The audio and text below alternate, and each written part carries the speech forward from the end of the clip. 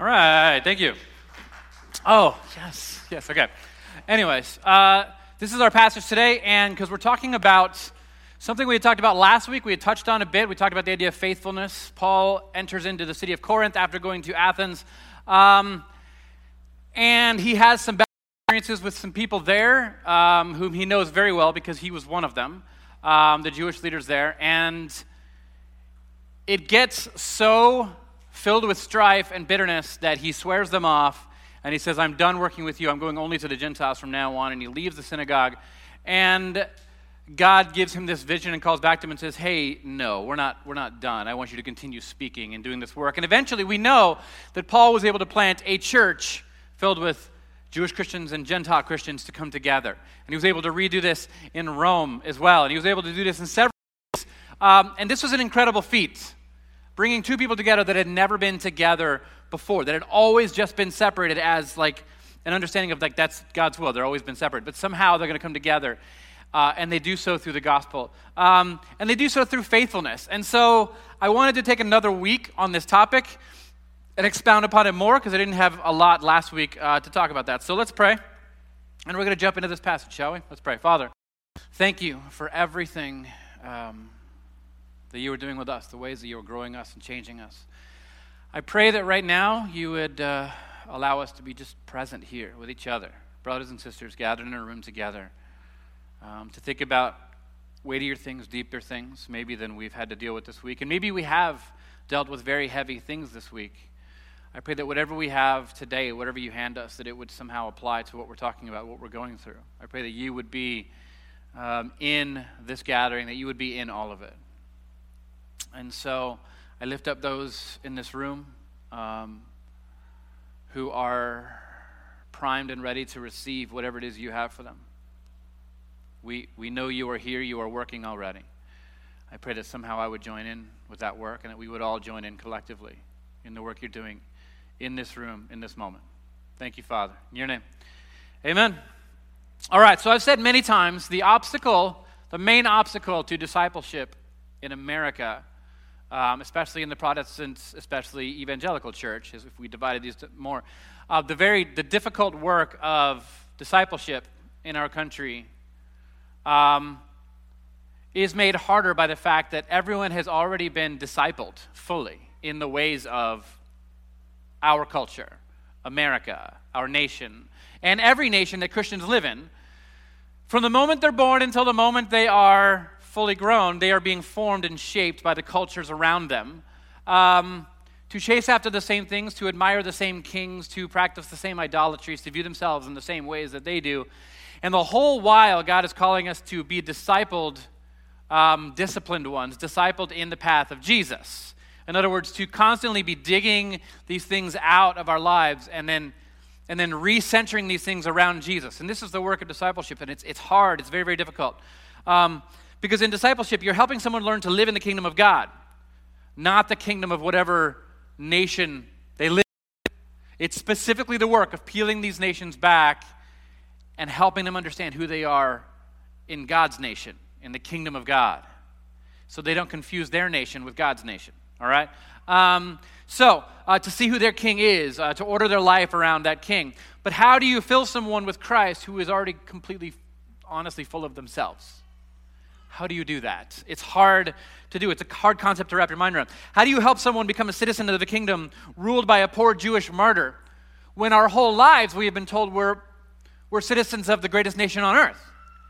And honestly, becoming a Christian seems like a downgrade because our king is not very impressive. He's somebody who was hung on a cross naked, his beard ripped out.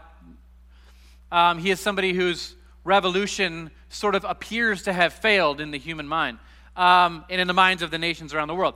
And so oftentimes when you talk to people about Christianity, about living this life that is humble, that is different, that is centered around the communion table, about pouring yourselves out for people around you, it's hard to convince people to join the path of Jesus when the path of America that's been laid out before them is like, no, I'm a part of the greatest nation on earth. I don't need that. And so instead we try to somehow meld these two things together, a bottom-up kingdom of God and a top-down kingdom of earth. And it's the same in every nation where it's tried. But we are called out, though, to be faithful to Christ, all through the Scriptures. Not just faithful to Christ, faithful to each other, faithful to the ministry. We are called to pick the good things that God has laid before us and be faithful to them. Not pick them up and dabble in them, but go towards them and run towards them and embrace them and be faithful to them. Paul learns this lesson in Corinth. He learns that God has brought him to the city to be faithful to the whole city, not just a part of it, not just a piece of it. And he talks about later on he'll write a letter to that same city, and he'll say stuff like this. He'll say, it is required of stewards that one be found faithful, that we have to be a people who are faithful to the thing. It's not just something we do lightly. It's not just something that like we do for a little while. We are faithful.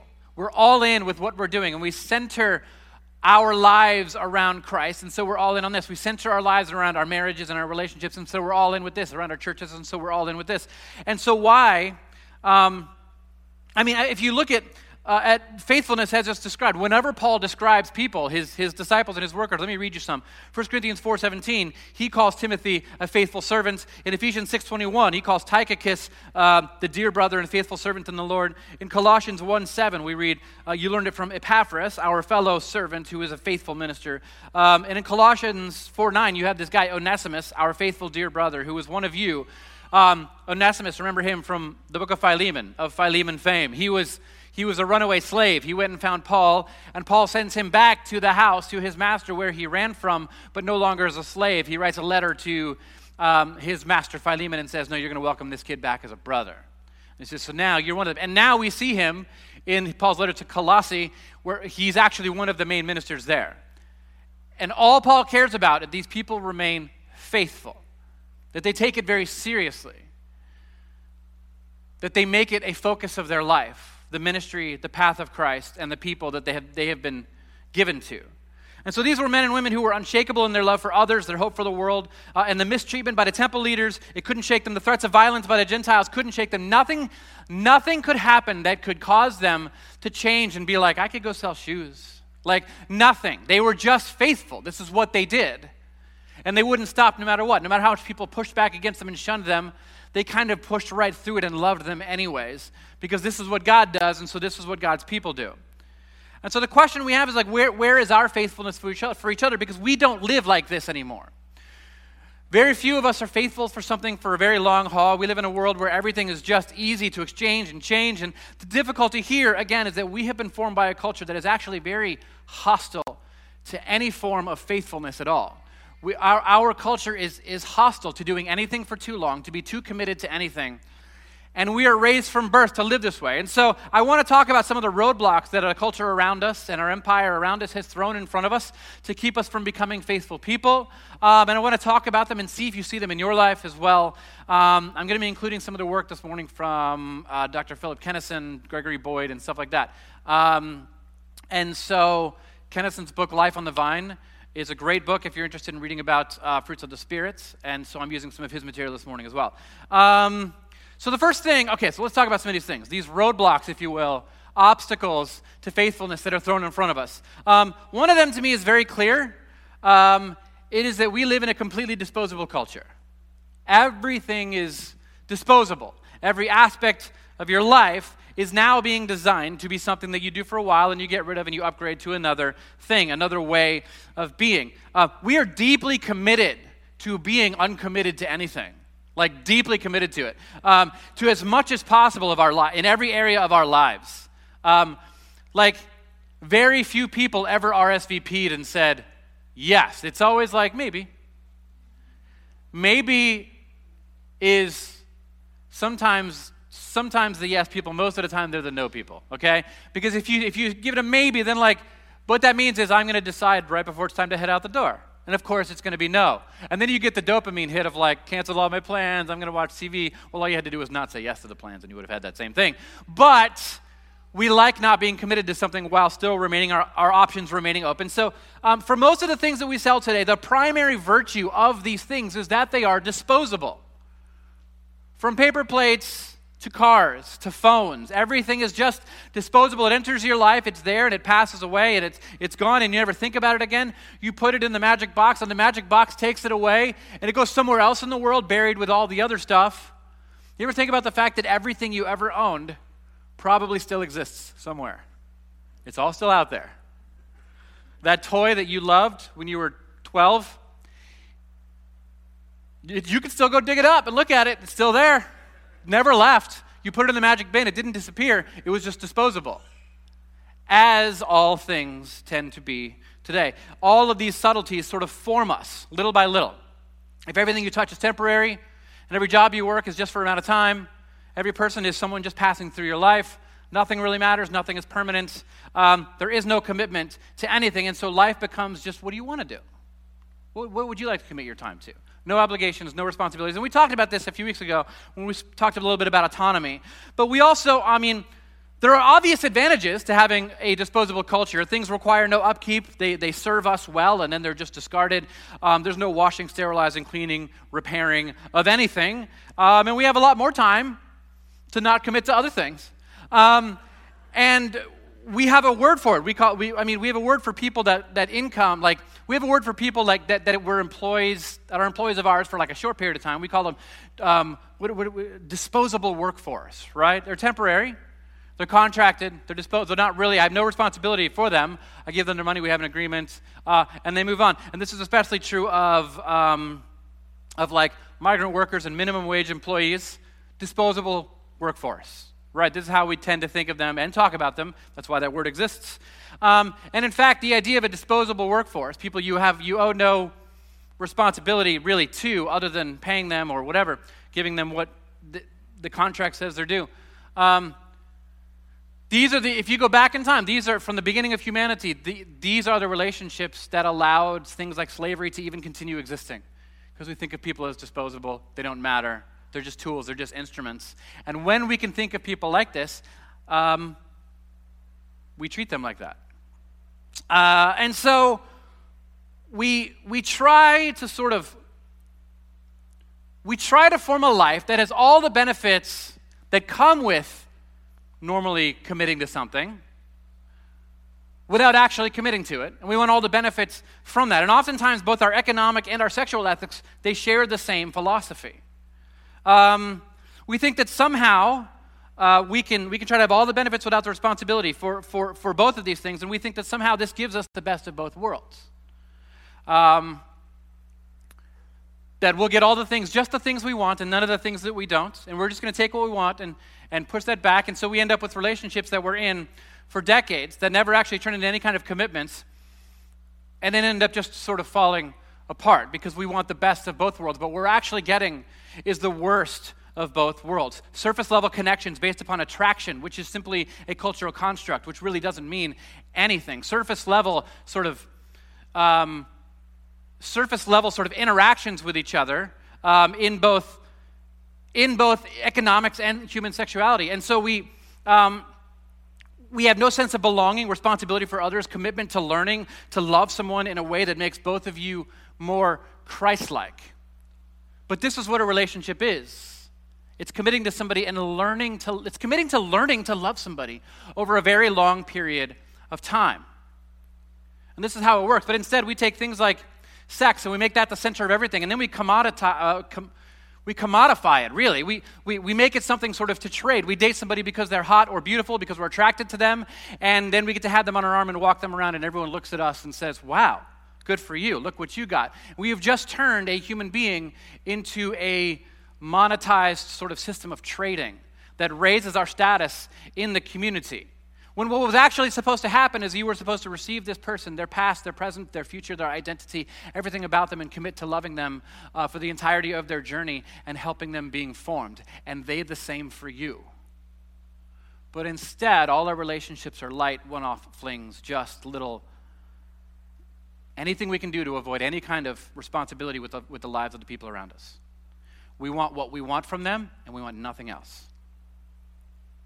And if that's all true, why should we even keep our promises?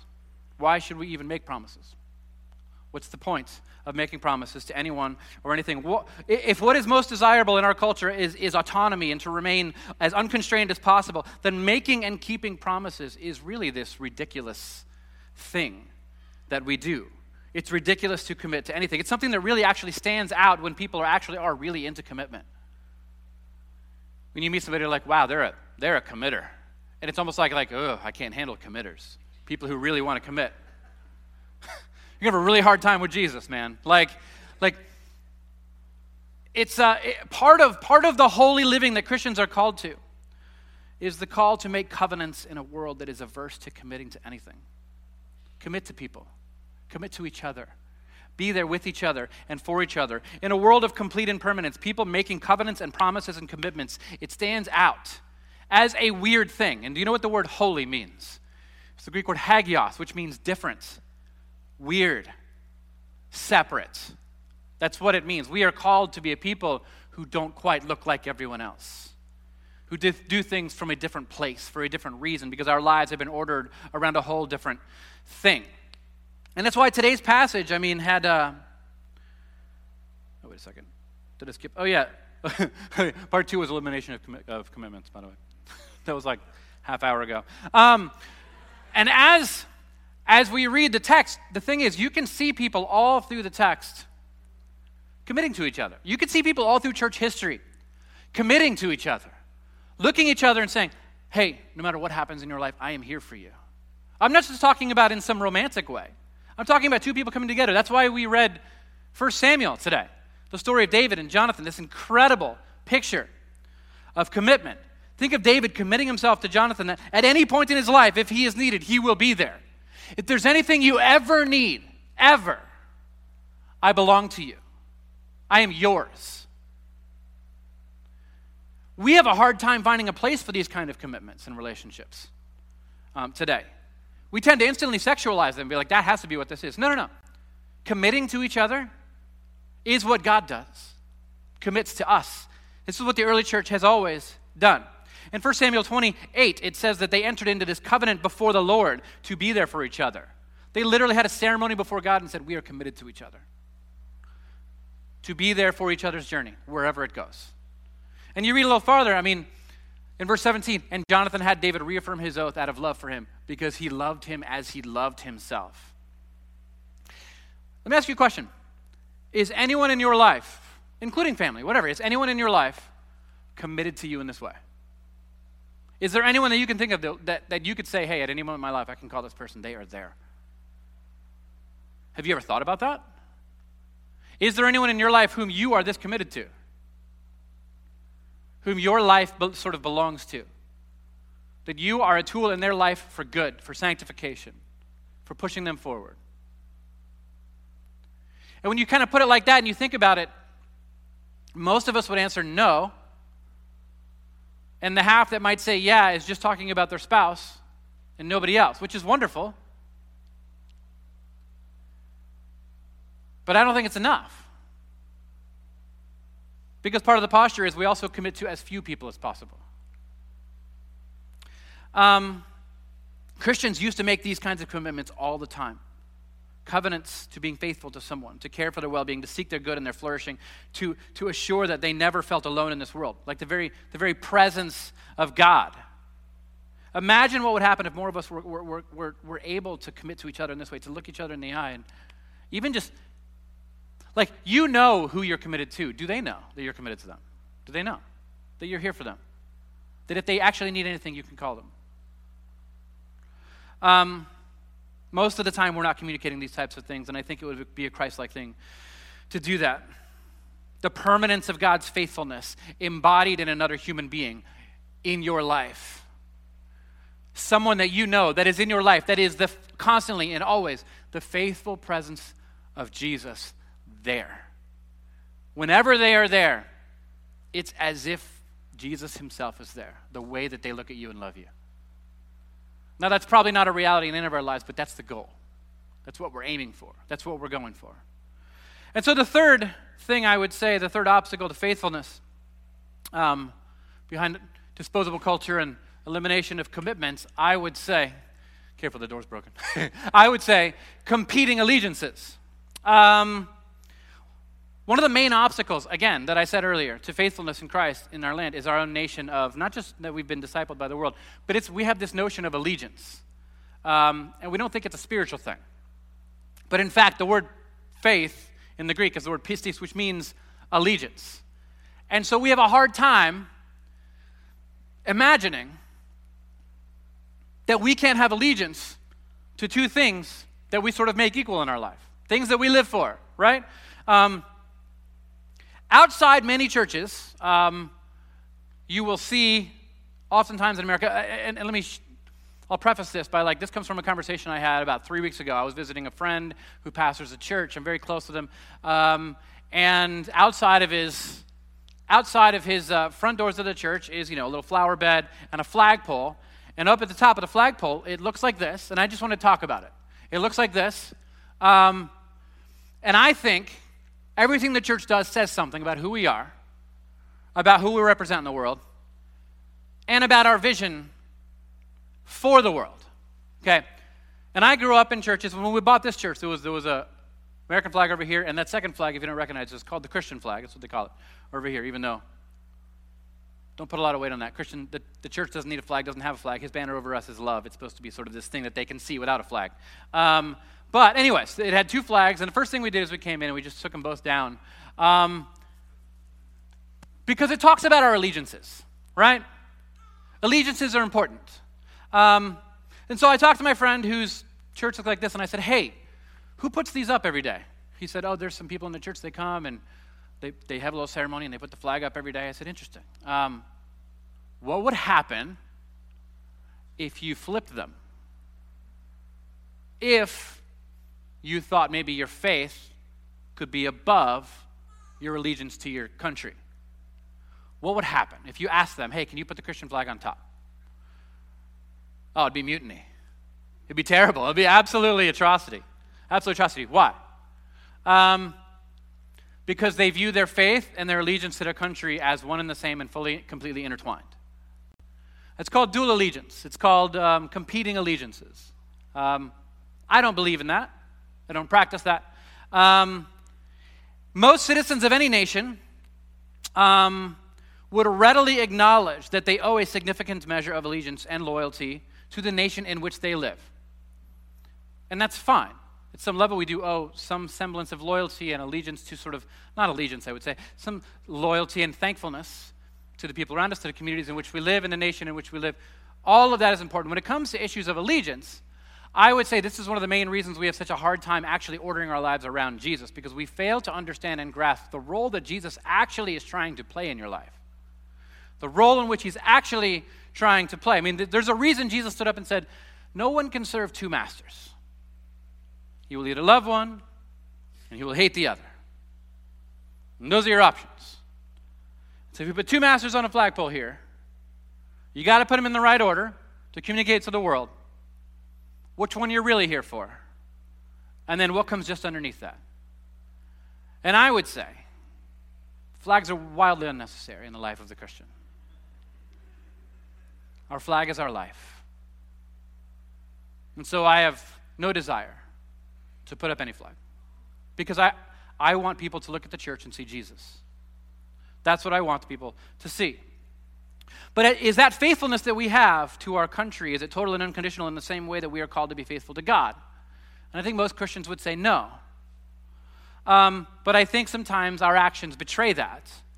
And what happens when this loyalty calls us, when the loyalty to the nation in which we live calls us perhaps to kill for the empire, or perhaps to die for the empire? And we sit back and we think about it and we say, surely for a people called to love our enemies, shouldn't we at least be willing to discuss such difficult questions with each other, even if there are no easy answers?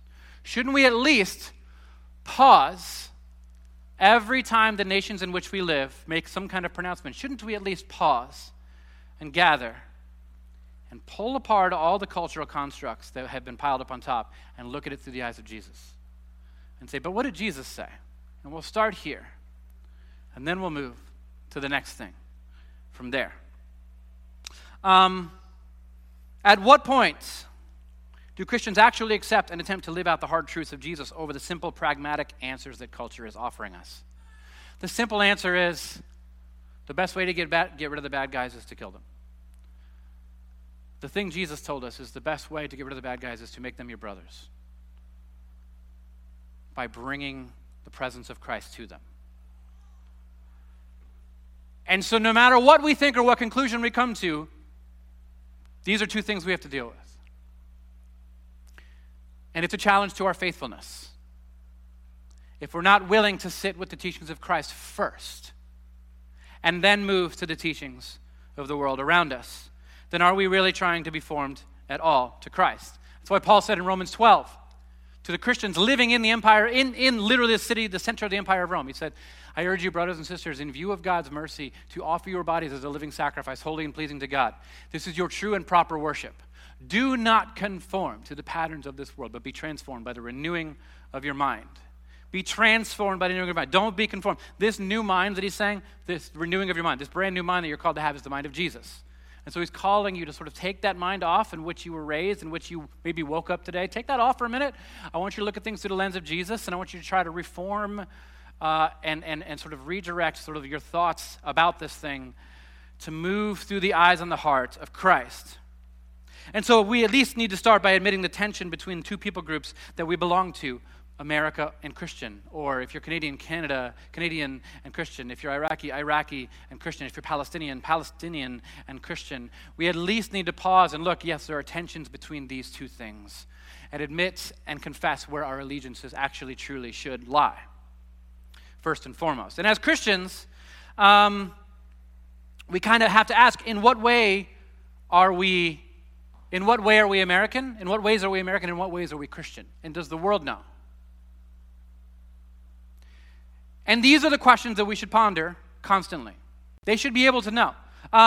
As Christians, one of our main focuses should be the undiscipling, again, of ourselves from the world around us. In order to do this, you need to ask some questions. And one of the main things you need to do, and I encourage this all the time, when groups like house churches or small groups of people are having questions about heavy social issues, they don't know what to do with. I don't know what to do with this. What we tend to do is just default to culture. Whatever culture says and sounds the most loving, that's what I am. Because God is love, right? And so whatever's the most loving, that's what I'm going to be. Perhaps where we should start is with the Spirit of God and with the church. But perhaps we should gather some of you together who want to have that conversation, and you say, I'm struggling with this too. Let's have this conversation. Get some of your people together and open it up. And the first thing you need to do is ask yourself, what views of this thing are completely formed by the culture around me? In what ways has culture formed my view of this thing? And begin to deconstruct it all and strip it all away and ask all the questions. In what ways what did Jesus talk about? Am I just trying to make Jesus say something that he's not so I can keep holding on to this thing? Am I trying to explain it away? Instead, pull it all away and sit with the Spirit of God and the fellow Christians, believers, your family that you have gathered with, and pray and ask God to speak. Spend some time fasting together for a few days leading up to, gather and pray and ask questions about what is God really trying to tell us? What does it mean, first and foremost, to be Christ-like? You can ask questions about what it means to be loving and caring and equitable and all these things, but the first thing you need to do is define the center of these things. We're going to define all these things by Christ. What does it mean to be Christ-like? That is the first question we need to ask. If Christ was standing here, what is Christ going to do in this situation? And I think oftentimes we see that we are going for what we want, and then we're finding passages of the Bible to bless what we want. This is an unfaithful way of living. There's this passage by Søren Kierkegaard where he was asked a series of questions that he answered in a book called, he wrote a book called Christian Discourses, I think it was called.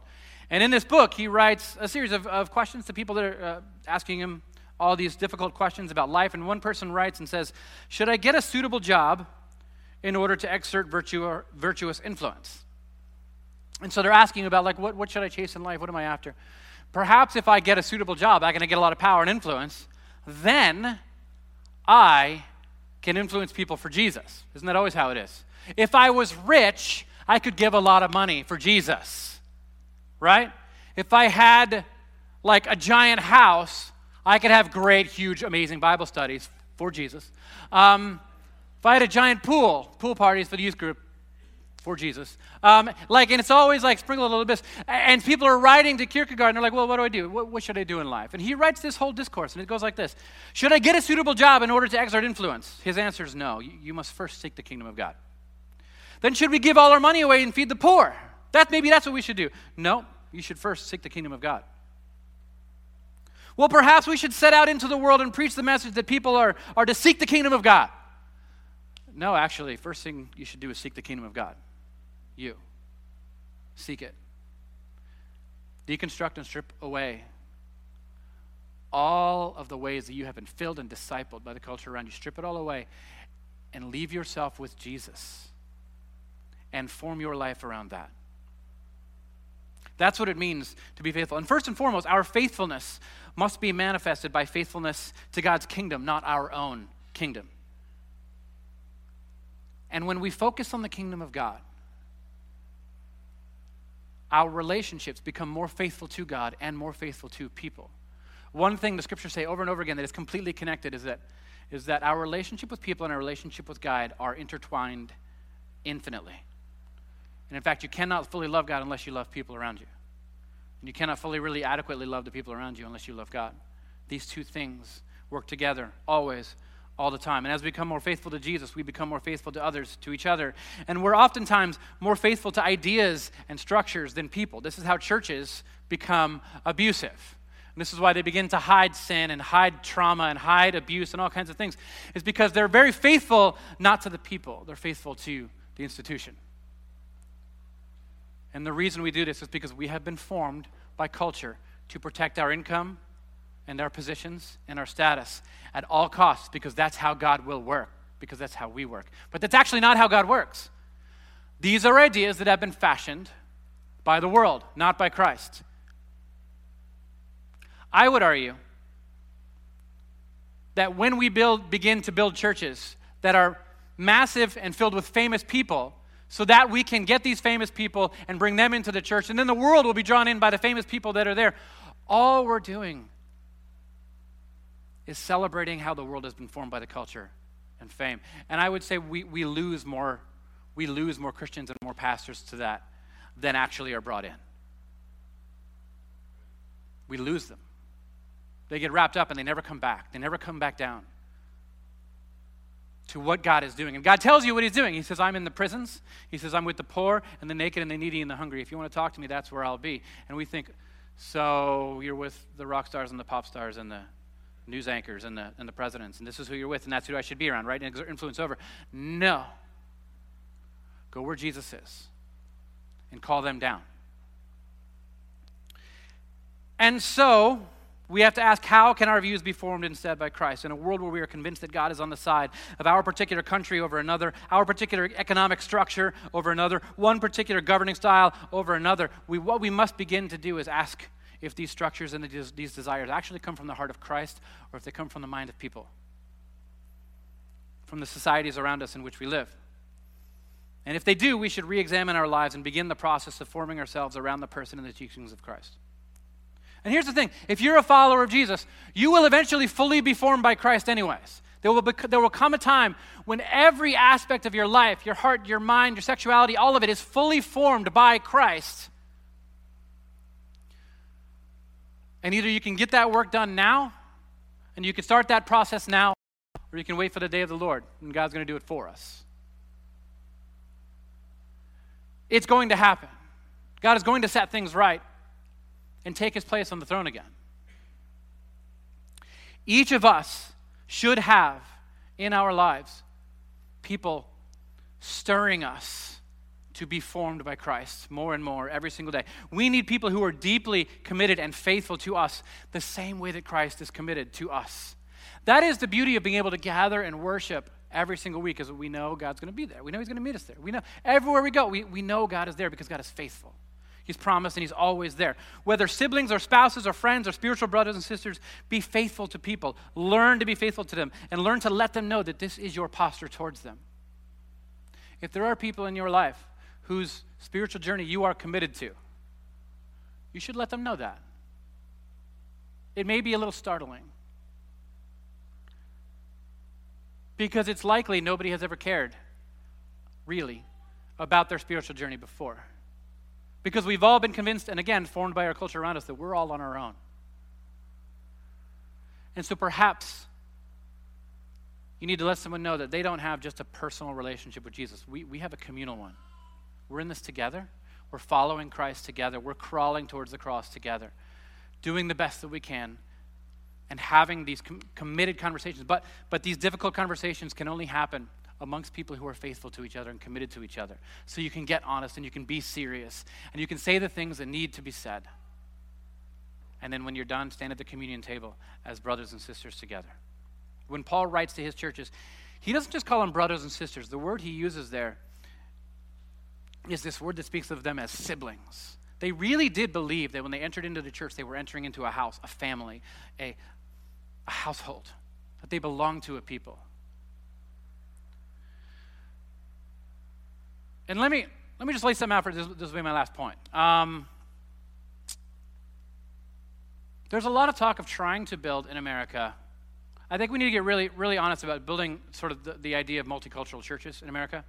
The vast majority of churches are white, and it really is, as we've always heard, the most segregated hour. But the problem is, when you begin to build multicultural churches, what tends to happen is we've all been formed in different ways by the cultures in which we live, and a lot of that also depends on whether or not we've had a hard time or a wonderful good time. Let me point something out to you. It's easy for white people to leave our church and go to another church.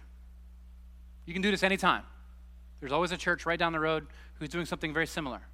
And so the second we're discomforted, we can just peace out and move on to the next thing. Did you know this is a unique white perspective? Did you know the other cultures in the city in which you live don't have that privilege? That when they have problems in their church, they have to work it out. Do you know why? Because there's not another Chinese or Hmong church, or there's not very many African American churches, there's not another Spanish church that speaks their dialect, or there's not options. They are committed to each other as family, and they must then work it out. And so what happens is we try to plant multicultural churches, and what happens in these multicultural churches is a large percentage of the room is very comfortable walking out and leaving at any moment, and the other half knows that they are committed to the room. And so what happens is the sermons begin to be taught and preached in a way to keep the white people. Even the black pastors have to speak in the room in a way that caters to one group over another so that they don't leave, because we are very good at being uncommitted and unfaithful to everything, because we have access to everything. Our faithfulness, our unfaithfulness, it is a sign of wealth and privilege, but it's also a sign of our ungodliness. It's a symbol of our inability to love people like Christ does. And so for all those always calling out for like a multicultural church,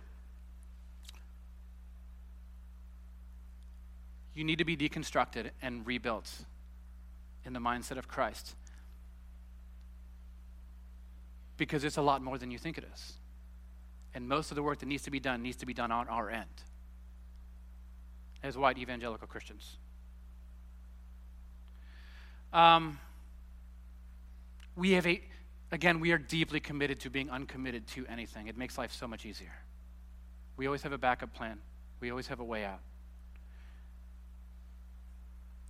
We have to begin to reform our minds, to renew them, to have the mind of Christ, who calls out to Paul and says, no. It doesn't work this way anymore. Okay? We can't perpetuate the false way of posturing towards each other that we have been. And I would say a lot of the churches that many of you came from, your pastor probably felt, and still feels about many of the people in his church, that it's very one-sided. He's there for you at 3 a.m. when you called him that one time, when you needed prayer, when you were terrified because somebody hadn't come home and they were missing. And he was there for you and he cared. But the second you're uncomfortable, you're gone. So the commitment is always one-sided. And all pastors and scholars and teachers are asking is that we be in this together. Is that we commit to each other and we have the difficult conversations faithfully, in safety, with each other. That's the end. Let's pray. Father, thank you for this place and for these people. Continue to guide us and change us and lead us and form us and fashion us in your image and your image alone. Thank you, Father, in your name. Amen. All right, stand with me. Let's end this. I look so forward to the day when we can take communion again. I think it's pretty soon. We're talking about it. We'll see. We'll see. All right, Lord's Prayer, shall we? Our Father in heaven, hallowed be thy name. Thy kingdom come, thy will be done, on earth as it is in heaven. Give us this day our daily bread, and forgive us our sins as we forgive those who sin against us. And lead us not into temptation, but deliver us from evil. For thine is the kingdom and the power and the glory forever and ever. Amen. Grace and peace. Love you all. Have the greatest Father's Day you've ever had, even if you're not a father.